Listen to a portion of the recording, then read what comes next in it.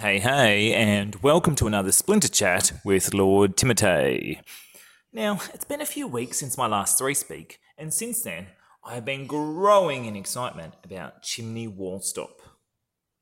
Not a chimney in a wall, Chimney Wallstop!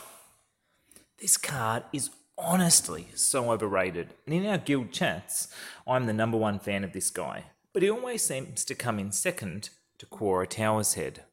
So everyone's surprised to hear that Miss Tower's Head was no match for the Chimney in my recent brawl. So before I show you the match, let's have a closer look at Chimney. There's a couple of reasons why he's the new king of Splinterlands. Number one, he has amazing attack. With his 5 melee, he's going to do some serious damage, and really quickly. He also has a really solid defense. Did you notice he has 3 armor?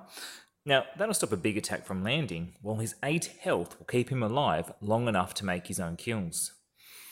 But where this card gets interesting is that he also has the reach ability.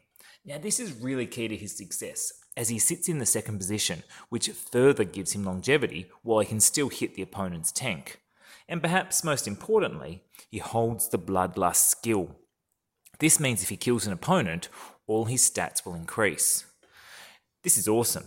Obviously to increase speed and attack, but it will also increase his armor, which, if it has previously been destroyed, will restore itself to 1. Now, I do use him with my secret weapon, Mr. Yoden Zaku, who normally I would agree I should be pairing with archers. However, by giving Chimney the blast ability, he puts himself in a position where his mega attack will hurt the off tank of the opponent's team, and give him twice the chance of activating his Bloodlust. It actually often happens that he'll kill the tank and the off tank on the same hit. Okay, so you're coming around to this card.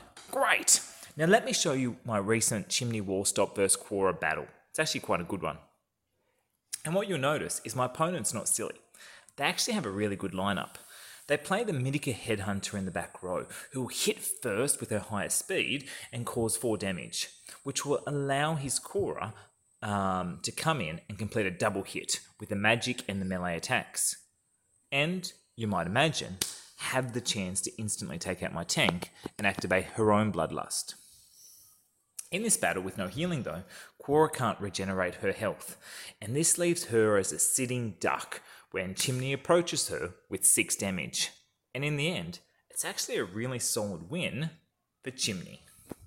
So, having seen the battle, having seen him in action, I hope you start to recognise that the Queen of Splinterlands, Miss Tower's Head, perhaps has met her match.